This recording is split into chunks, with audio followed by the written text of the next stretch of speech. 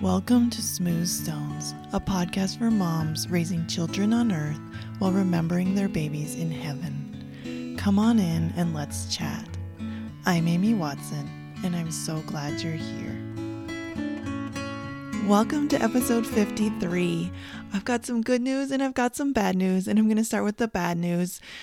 We have had to postpone the Creating Light retreat. Unfortunately, we weren't able to get enough people to make it work, but I am not canceling it. I am postponing it until fall. So if you were wanting to come to the retreat, it's in Park City, Utah, and we are going to figure out a date that works better for people, and we're going to hope that COVID has become a distant memory by then.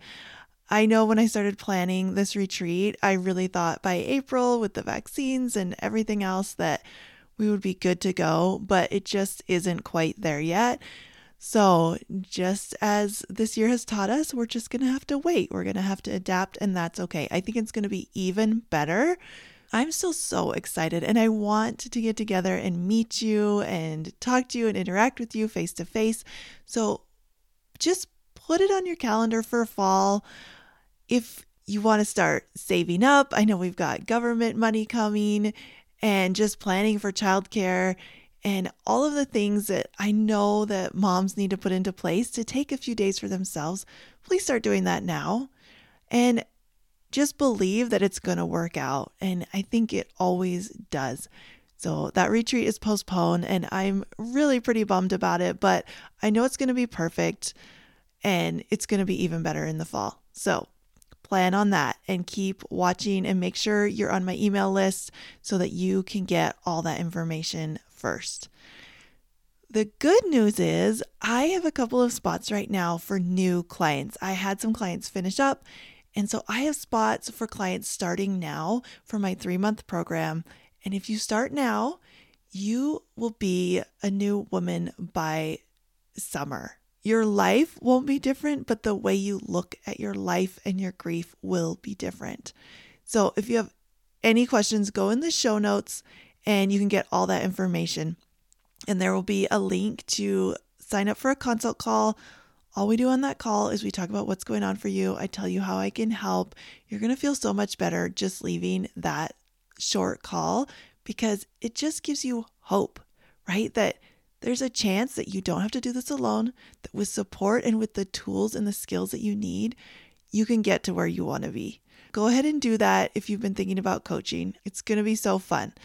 Today is just going to be a special episode. I haven't scripted this out. Normally I have quite an outline, but today I was just going to share because my daughter Lauren's 8th birthday is coming up this weekend, and I thought I haven't really shared her birth story, so I'm just going to do that today.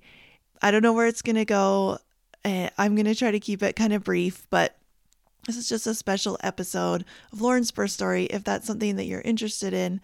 As many of you may know, but if you don't, I'll start from the beginning. Lauren was our 5th daughter, and her pregnancy was perfect, boring, really nothing to be concerned about, except for I had slightly high blood pressure, but barely, just nothing we were concerned about. I had ultrasounds every single week. I was lucky my doctor had this little tiny laptop ultrasound, and he would check everything out every appointment, and everything looked great. My plan was to labor at home as much as I could and then run over to the hospital and pop the baby out for a bunch of different reasons. Most of my other children, so my first baby I had went into labor naturally, but the rest of them just did not want to get out of my stomach. And so we ended up inducing because I would just go way overdue. So this time we had moved to a new town, and I actually could see the hospital from my house. It was a really small town. I was really excited. So I thought I'll labor at home, and I would just even walk or drive over to the hospital, pop the baby out, do it naturally. That was my plan. And I was really excited for that. We were all ready to go. Everything was, car seat was in the car. Grandma was there. And I had gone for a hike. We'd gone to a national park. We'd done a whole bunch of things, and we were like ready for this baby to come. So ready.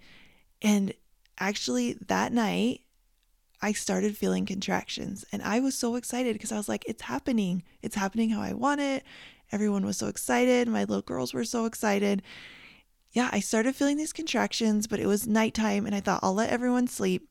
I'll just walk around. I'll do my thing, and I'll just be timing these contractions. So I had my little journal, and I was timing contractions, and they were kind of regular, and then they were not, and they were farther in between. Finally, in the middle of, I don't even remember, it was probably like 5 a.m, I gave up, and I thought, I'm just going to go to bed. I'm exhausted and nothing's really happening.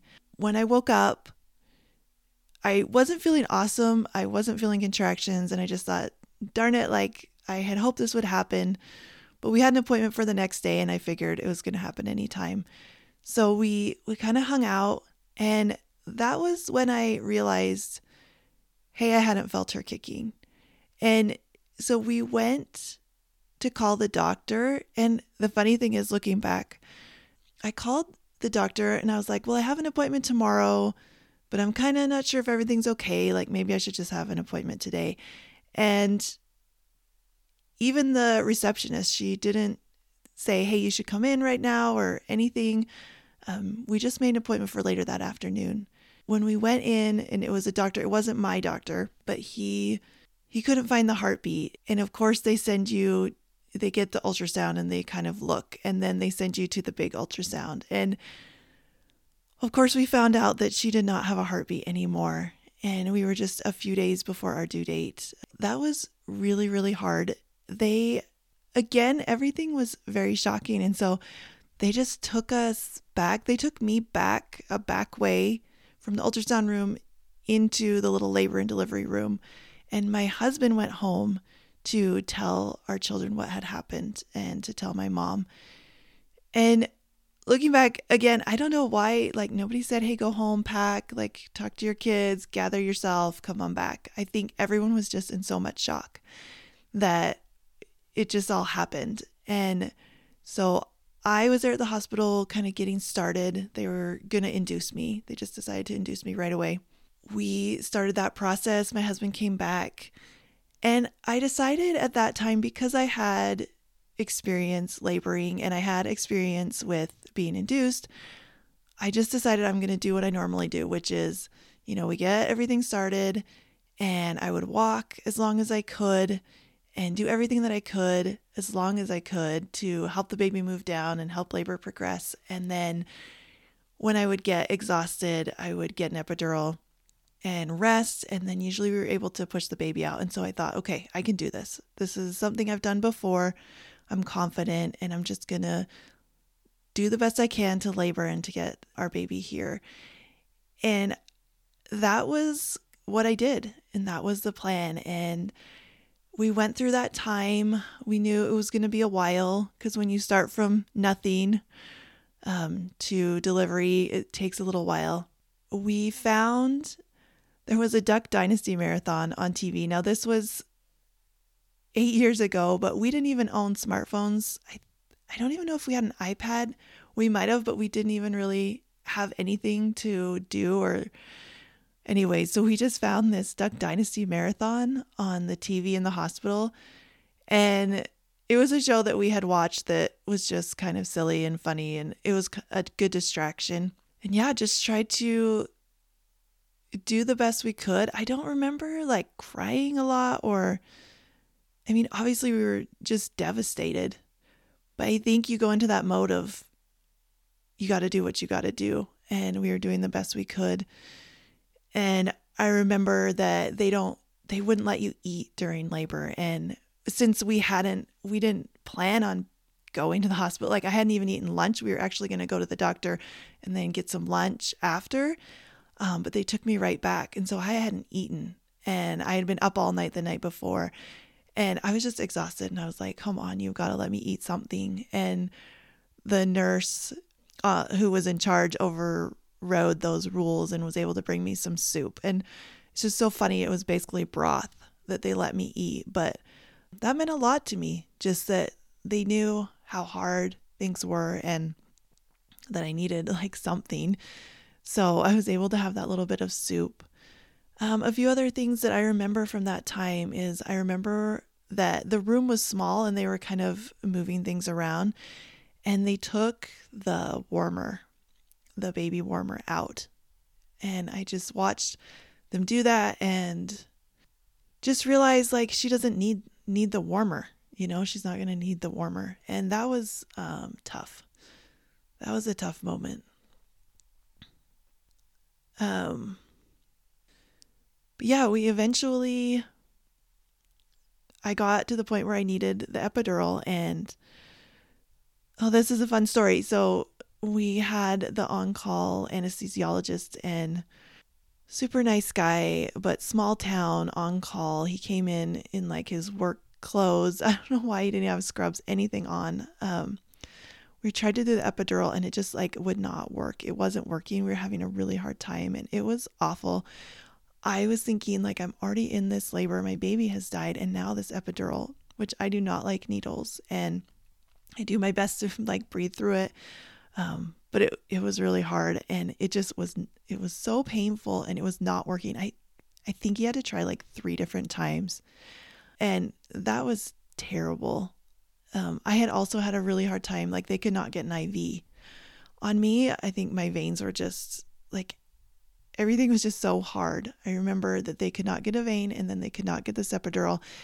And those things, it's just that adding insult to injury, where it's just like, can anything just be a little bit easy? So that was really, really hard. But I got the epidural and then decided to just try to rest until it was time to push. And again, my husband was like a rock. He was there. He was helping. I know he was, it was not easy for him. It's not easy for him to watch me struggle and suffer with those things. But we were doing it. And my in-laws came. They were obviously super devastated. And they were kind of talking to us a little bit about arrangements. And I remember thinking, like, you've got to be kidding me that I am delivering my baby who has died, and now I have to plan a funeral at the same time. And I just like could not handle it. They were trying to make phone calls. They were trying to ask questions. We were trying to find out, because we wanted to bury her in a different town than the town that we lived in, and like transporting. And it was just really hard. And I know everyone was just trying to do the best they could. Everyone was trying to support us in the ways that they could. Everyone was grieving. Everyone was in shock. And it was just really hard. The bishop from my church, he came over and he gave me a blessing, and he prayed with us and talked to us. And I know that he was just so sad. Everyone was just so sad because everyone was so excited for us to have this little girl. I also had a friend who helped with angel baby things, and she had kind of taken it on to help and be a support when babies had died, because her nephew had died, and she knew how important it was to have support there. So she came over and talked to us and had some little tiny clothes and things, but we weren't going to need that because Lauren was full term. We already had clothes and we had blankets. We had everything that we needed, and none of that stuff was going to fit, but it meant a lot that she had it. She also had like little bracelets that matched. We have a matching bracelet set, one for Lauren and one for me. And just, I remember her just crying. And I think it was the first time she had, had to serve a friend, like a good friend. Her husband and my husband were both in the military together, so we knew them really well. And so she came and talked to us and left, and we made a plan to have a photographer come and have her come help us the next morning. And we ended up delivering Lauren really in the middle of the night, like 3 a.m. She was born, and we had asked them to kind of get her cleaned up and everything before we saw her. And yeah, it was just really hard. I remember not knowing, no one really prepared us for what it would be like, what she would be like, what she would look like. we had a lot of questions, but I think we just didn't know what questions to ask. And so they took her, cleaned her up, wrapped her up, and they brought her to us. And then everyone kind of left. And we just had that time with her. And I remember being really scared and not really knowing what to do. But like being excited to meet her. And so we got to spend some time with her. And then we were really exhausted. So we asked them to just take her to the nursery and take care of her for us so we could rest. And nobody really told us like we could have had her stay with us. Like I didn't know that at the time, but you know, we did the best we could, and I'm really at peace with the choices we made. And so later in the morning, we did have my children come and meet their little sister. And of course, everyone was really upset, but we got pictures, and we got my friends helped make hand molds and footprints and that we could keep. And they helped us dress her into a little onesie. They had offered like a white, like a burial gown. And I just thought, no, like I want her to be warm and cozy. And my mother-in-law had bought these little fleece sleepers. And I just thought, that's what I want her to wear. That's what I want her to wear. So we got her dressed up. We took pictures. We put her little bracelet on her. We held her and talked to her and spent some time with her. And then we went home. And again, nobody told us that we could have spent more time with her. We just didn't want to be in that hospital. We didn't know what to do.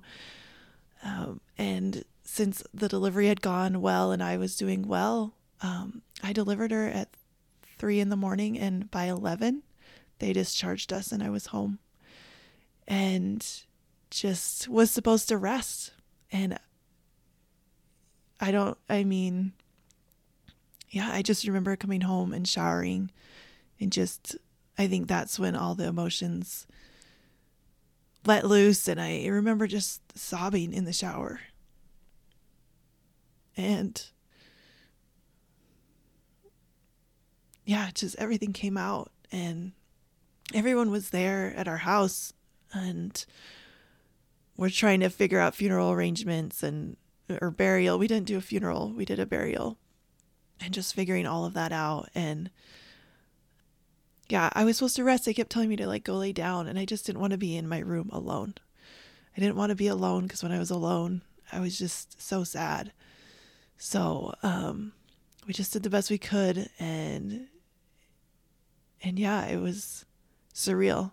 I mean, most of you probably can understand that it was surreal.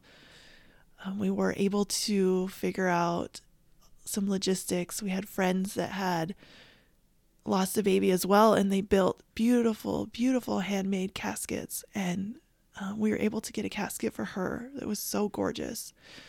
And we ended up actually going and getting her ourselves and putting her in the casket and driving her to my husband's hometown where we were going to bury her. And we did just a graveside service, and it was close to Easter. So we were able to get some really cute matching Costco dresses. I don't know if you shop at Costco, but they have really cute, affordable Easter dresses. And so my mother-in-law went and picked out these matching dresses for my 4 little girls, and we buried our 5th little girl, and we had roses, and we went and picked out her gravestone right then and there after the service because we lived quite a ways away from the cemetery, and I felt like that was something I really wanted to do, was to get her gravestone set up and picked out and all of that taken care of. And yeah, we stayed that weekend and my milk came in and it was really hard, really, really painful, really difficult. And it was all really overwhelming and surreal to be driving that far with my baby in the back in a casket, and I just delivered her like a few days earlier, and it was crazy. But we all did the best we could. We headed home, and that's when, the rest of life after loss starts and really hits you. But I was so grateful. We had so much support and love and help, and we had, our faith and the prayers of so many people to help us through that time. So I'm not going to edit any of this out. I got a little bit emotional. It's a little emotional, but I just wanted to share Lauren's birth story with you. And I want you to know that she was beautiful and she was perfect. She had so much hair and her skin was perfect and she was just beautiful. And I was just still scared to hold her. I didn't know what to do. But we held her, and I'm so glad we have the memories that we have and the pictures that we have, that we were able to lay her to rest in the way that we did. And I'm so grateful for all the support that we had. And I'm grateful that I'm able to talk about her and share her with you. And I hope that you'll feel comfortable sharing your babies with me too. And whatever your experience was, whatever happened, I want you to know that you did the best you could at the time. You don't have to beat yourself up for any choices you made. There were so many things, of course, that came to mind that I wondered if we could have done differently, if things would have gone differently, if she would still be alive. But pretty quickly I realized that thinking that way was not going to work. It wasn't helpful. It didn't help anything. It just made me feel awful. And I knew that I had to have compassion, like just full compassion for myself, for the way everything happened, and to know that that was what was supposed to happen. It wasn't my choice, but I do believe in a Father in heaven who loves me and loves you, and that if that was the plan for Lauren's life, then I had to accept that everything went the way it was supposed to, instead of thinking how everything went wrong. And that has brought me a lot of comfort over the last 8 years, and truly peace. So I wish you guys peace, and I'm excited to celebrate our little girl this weekend. We've got some good plans, and I'll probably share over on Instagram a little bit if I feel up to it. It's at amy.smoothstonescoaching. I hope you'll join me there. And if you struggle with your birth story, whatever that looks like for you, and you do have regrets and pain surrounding it, I really encourage you to go in the show notes and sign up for a consult call. I know that you can find peace around the birth of your baby, whatever that looked like, if it was surgery, if it was in the bathroom, if it was a stillbirth, if it was horrible, if it was whatever it was. I know you can find peace around it. I have no doubt. And I would love to help you find that peace. That's what I'm here for. That's the path that I feel like Lauren set me on. And so please reach out, or you can email me, amy@smoothstonescoaching.com. I'd love to talk you through it. All right, guys, I'll see you back next week with a regular episode.